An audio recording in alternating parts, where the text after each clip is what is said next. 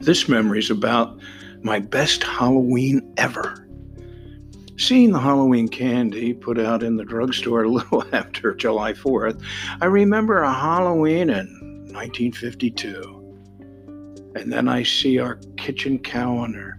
It's finally turned to October, and I can think of Halloween and what I will be this year. It's Saturday, and I'm walking with Mom on our weekly downtown shopping trip. Wait, I see what I had to be in the window of W.T. Grant's. There it is, a full, hideous rubber mask of Frankenstein's monster. It's great. That green face, that square head, those bolts sticking in his neck. Oh, I gotta have this. It's staring back at me. Mom, I've gotta have this. And she says, as she always did, "We'll see, dear, we'll see." Then I checked the price tag. Yikes, it's $3. That's a fortune in my kid money. It's after dinner. I talked to my grandfather. He gives me a loan we both know I will never repay. And my best Halloween ever was now in the works. Then I hear the whirring of my grandmother's sewing machine, a big singer, and she's a great seamstress. She hands me a giant jacket she just made. It fits perfectly over a big cardboard box. This would give me a big monster-sized shoulder. Oh, I borrowed an old pair of Pop's black pants. And then he nails 2 blocks of wood on his old work shoes. I hear myself practicing. I'm clomping around. Oh, Boris Karloff would be impressed.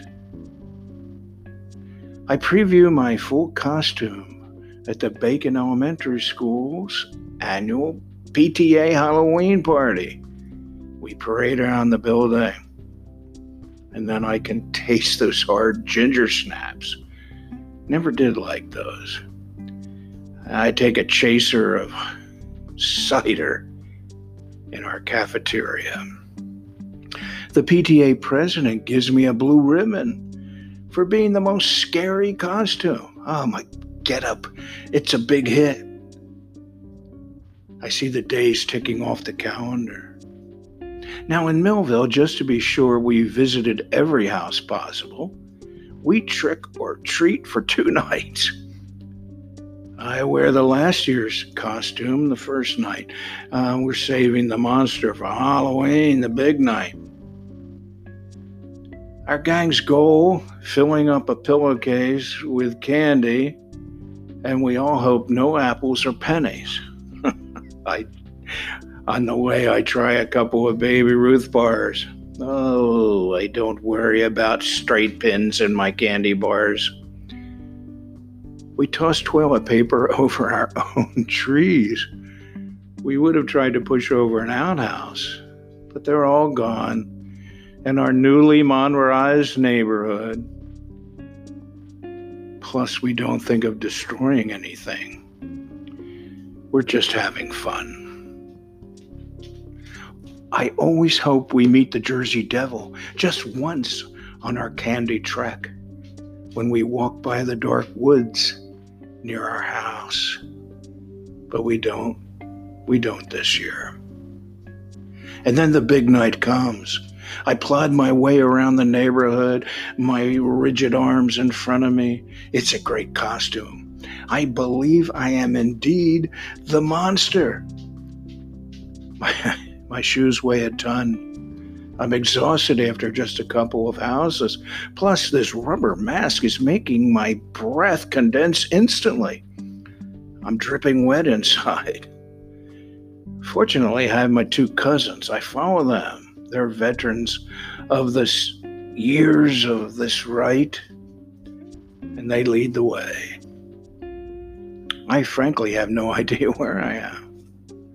And then it's over. Oh boy, what a haul. 32 Baby Ruth bars, 21 Reese's cups, my favorite. And there's only 15 cents from a few houses. They had run out of candy. Oh, it's a good year. Even though the Jersey Devil didn't show up. And then the drugstore clerk asks if I found all I'm looking for. And as my memory vanishes like the ghost of Frankenstein, I'm back. And those days vanish too, when I was young.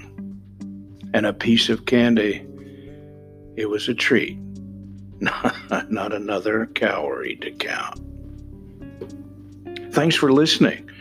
Come back again, if you dare.